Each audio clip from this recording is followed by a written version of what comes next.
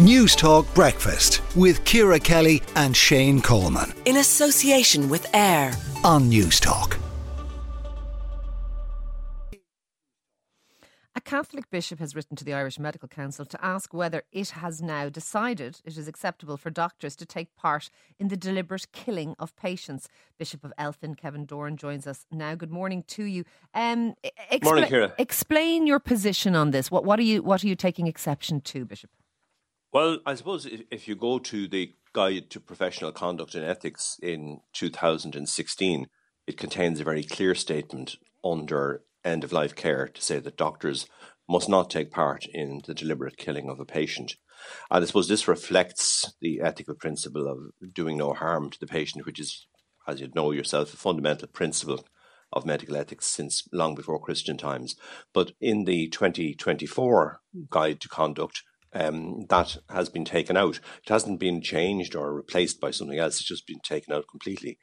So I suppose my question was, does that mean now that the Medical Council feels that it's okay for doctors to take part in the deliberate killing of a patient?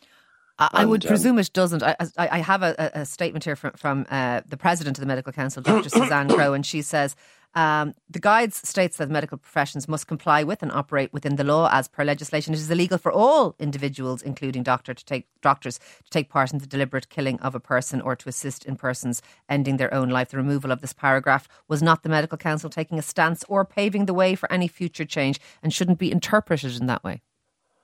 I hear that, and this is what she said also to the Oireachtas Committee on Death and Dying. But the point is, I think anybody who has a specialism as the President of the Medical Council must in the area of ethics would surely know that the law and ethics are not the same thing. I think one would have to be concerned if the two were conflated, because the fact that something's allowed by law doesn't make it ethical, nor does it mean that it's good medicine. And I suppose basically what the Medical Council has been saying to doctors and holding doctors to account for many years is that they must do no harm to their patient. They certainly must not. And I totally accept that. And that is one of the pillar tenets of medicine, do no harm. I presume that this has been removed, whether that's being said or not, because of the Eighth Amendment being repealed, that if it was left in there, because we now have legalised abortion in this country, that if that was in there, it might make things difficult for doctors who are engaged in providing terminations within this country. Is that an unreasonable thing? Doctors do need guidelines, and that is the law now currently as it stands. It is possible that is the explanation. The other possibility, I suppose, is they're looking towards the fact that there is presently a debate going on about assisted suicide, and that while that hasn't been by any means decided, maybe the Medical Council doesn't want to find itself on the wrong side in that discussion. I know that very, very significant numbers of doctors, all the medical professions, with one exception, as far as I understand, all the different disciplines, have made it very clear that they oppose assisted suicide.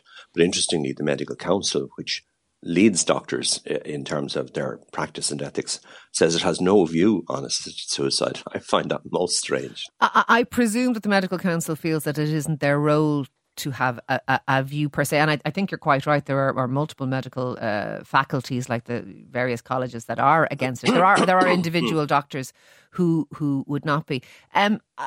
Do you see the Medical Council's position that since we have brought in terminations legally in this country, and we may indeed, I don't know, but we may indeed bring in assisted dying, that having that clause in there could create difficulties for doctors operating within the law here?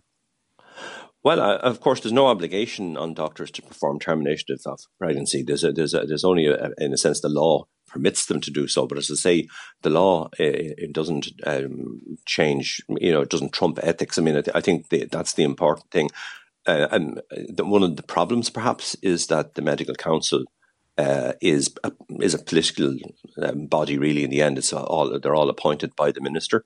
And of course, the minister is the same minister, who presides over changes in the law on things like assisted suicide. So I don't know to what extent that influences things. But at the end of the day, we're in the funny position. And here's the paradox for you.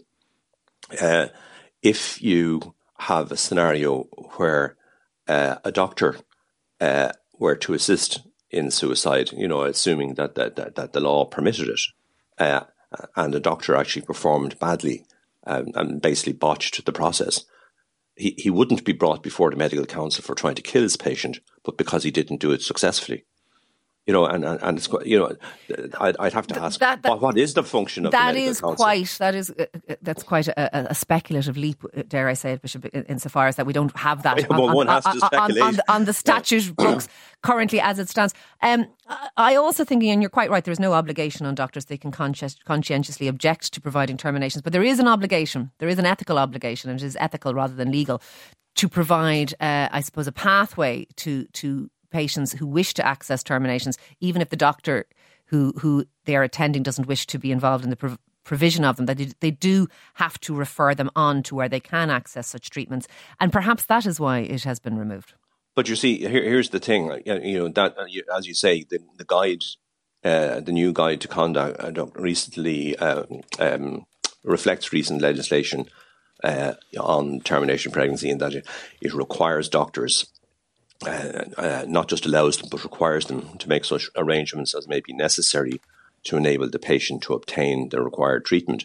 But I don't know how it makes sense ethically for a doctor, I'm thinking professionally, ethically, in terms of what is good, to require a doctor to assist a patient to obtain a procedure which the doctor himself or herself, by definition, regards as unethical. With my background, I can actually answer that question to you.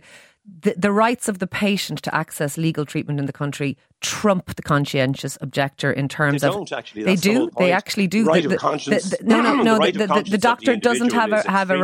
But the doctor doesn't have a right to allow their conscientious objection to interfere. But you ask doctors, Ciara, around the country and ask them, are they functionaries or are they thinking human beings? A doctor doesn't... There's no obligation on a doctor to do what a doctor believes to be ethically wrong. In this instance, there is... No, you're moving into Auschwitz territory. No, you're absolutely not. But that is the ethical position of doctors currently in this country. That is the position.